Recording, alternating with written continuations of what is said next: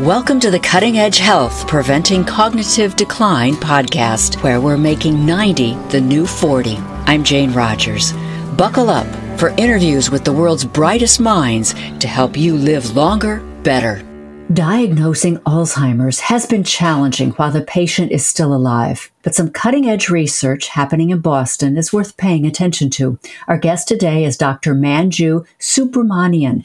She is studying eye-based biomarkers for Alzheimer's at the Boston Medical Center. Her goal is to look into the eye early, long before the cognitive decline starts, to detect problems in time to turn things around. So Manju, I'd like to welcome you and thank you for the time to share with us about your research. Thank you for having me. So tell us about your life. Tell us about your research. What have you and your team just accomplished? So I actually am an ophthalmologist, and I went to medical school and in Kansas City, Missouri. And during medical school, I did some research in the area of neuroscience. And I thought that I would go into neuroscience or neurology at the time, but I ended up falling in love with ophthalmology. And after completing my training, I kind of circled back in terms of my research interest to neuroscience. And so this was actually a great sort of way for me to leverage my interest in neuroscience and apply it to the eye.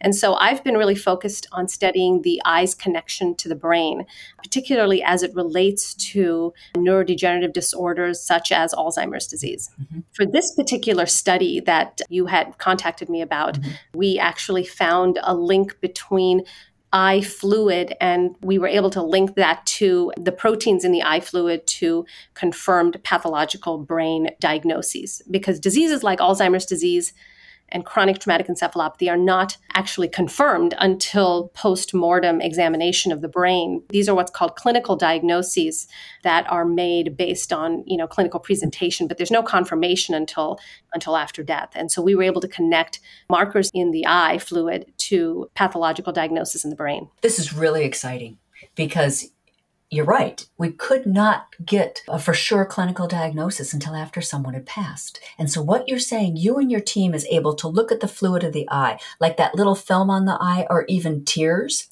and be able to see in there, how early are you seeing the changes of Alzheimer's? Does it have to be full-blown MCI or something before you can see it? Or are you seeing things decades before? Well, that's a really good question. And that question sort of remains to be answered. So right now, the way Alzheimer's is diagnosed is, as I was saying, based on clinical findings as well as testing such as MRI and PET scan, and even taking fluid from the cerebrospinal fluid from, a lumbar puncture. So fluid that sort of supports the brain tissue and the spinal cord can be extracted and examined. And that's how you can help to confirm the diagnosis in a living person.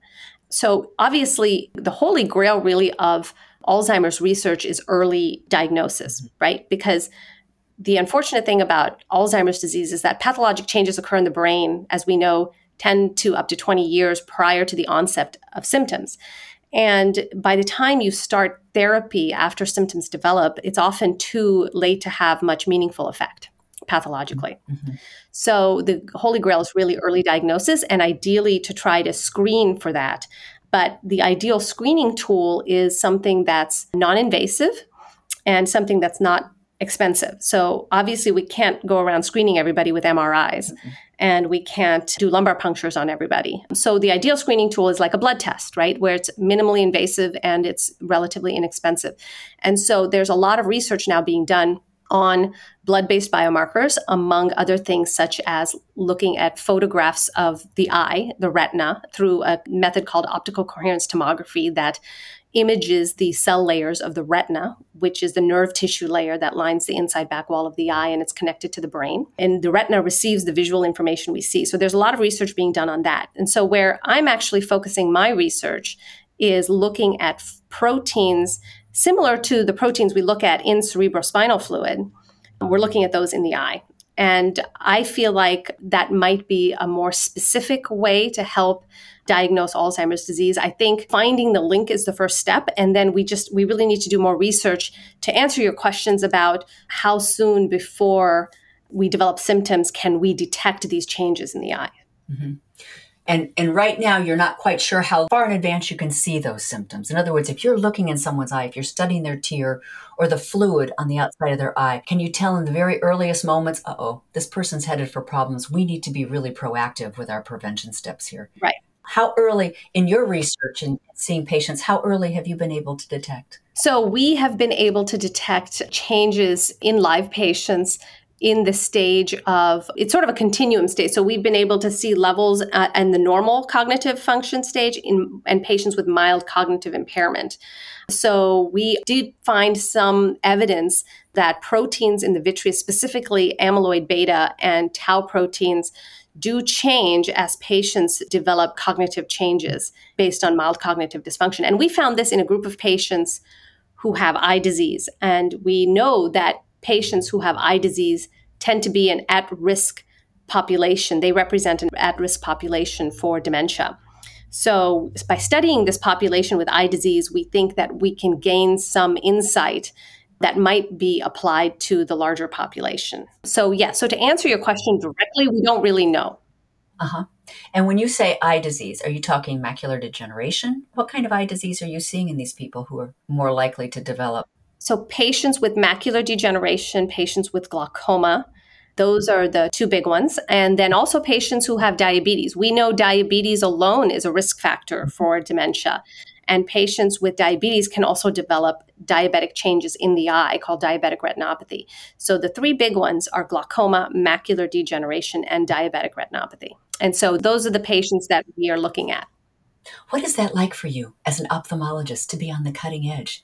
Having an eye appointment is an intimate experience. I mean, you're like 12 inches apart from someone, and here you're able to see into their brain by looking at their eye.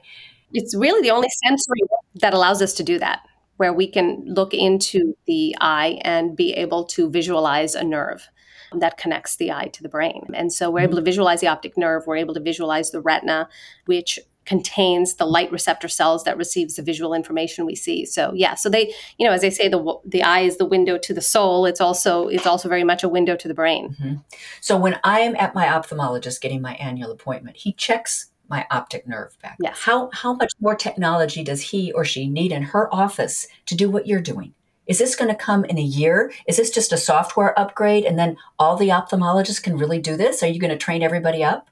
Right. So I think if the research goes as far as suggesting that testing eye fluid can be a diagnostic tool or even a screening tool for eye disease, then that's certainly something that can potentially be applied broadly, right? So that's the key to a screening tool. It needs to be non-invasive or minimally invasive, very inexpensive, and something that can be applied broadly.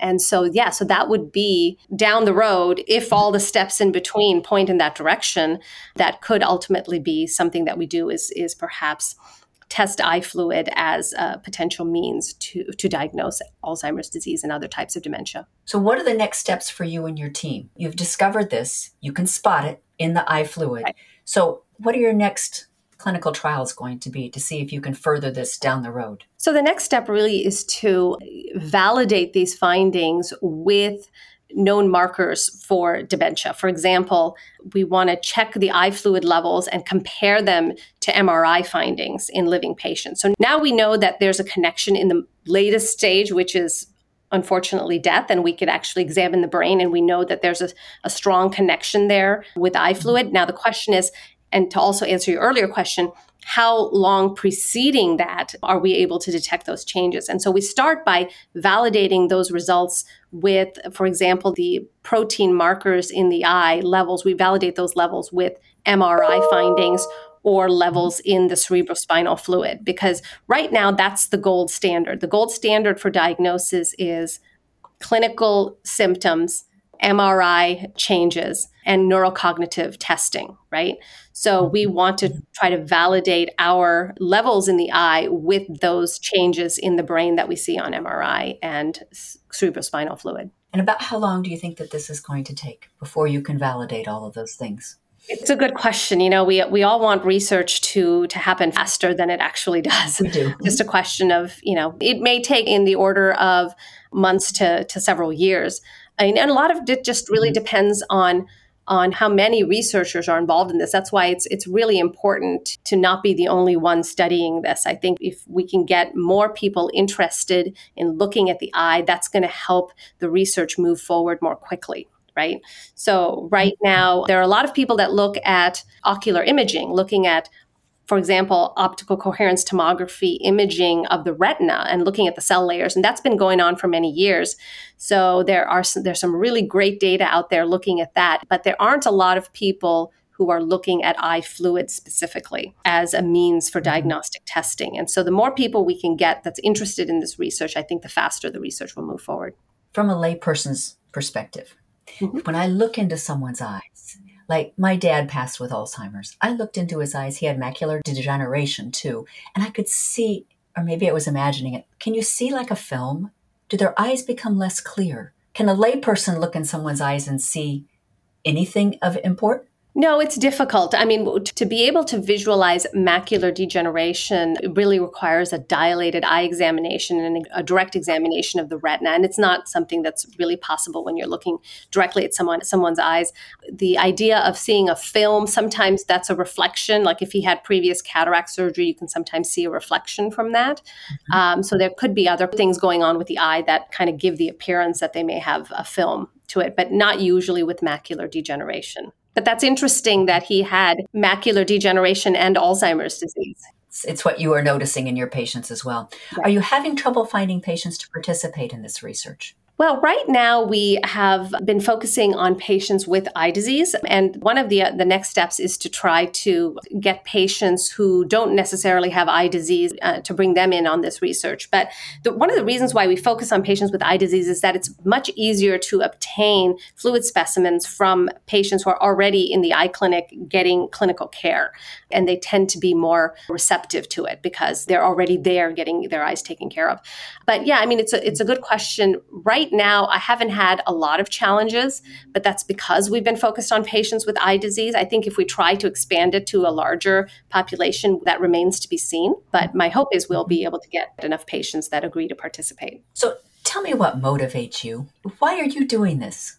You know, I wish I could say I have personal experience with Alzheimer's disease. I do not. You know, I do have some family history of mild dementia, but I think neuroscience, neurology, and the brain has always fascinated me. And I've always had a very keen interest in neuroscience. And yet I became an ophthalmologist, which is obviously somewhat related to neuroscience, but not directly involved with the brain. And I think just being able to merge the two things that I'm passionate about, which is the eyes and the brain. And this research has allowed me to do that. Well, that's great.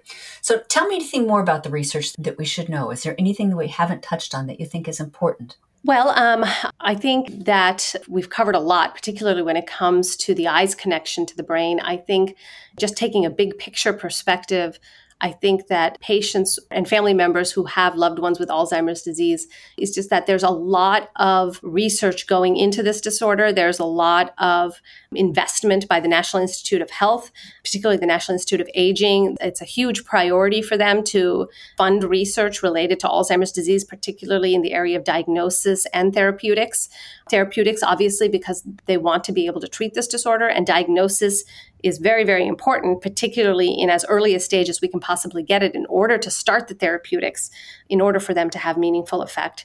So I would say that for people who have loved ones with Alzheimer's disease is to just stay on top of the research, and people like you, Jane, who are bringing attention to this potentially fatal disease is really, really important. And I appreciate you doing that. And I appreciate you inviting me to talk about this today. It was my pleasure. Thank you, Manju, so much for your time and for the research you're doing. Thank you. You have a great day, okay? Okay, I will. Thank you very much. Bye-bye. You've been listening to the Cutting Edge Health Podcast, created and hosted by Jane Rogers. The website is cuttingedgehealth.com. We hope you enjoyed the show and would very much appreciate your writing a review. They help a lot, and we read each one. Any information shared on this podcast is for educational purposes only. Guest opinions are their own. This podcast is not responsible for the veracity of their statements. The comments expressed are not medical advice. Do not use any of this information without first talking to your doctor. This podcast and Jane Rogers disclaim responsibility for any adverse effects from the use of any information presented. Thank you for listening and have a beautiful day.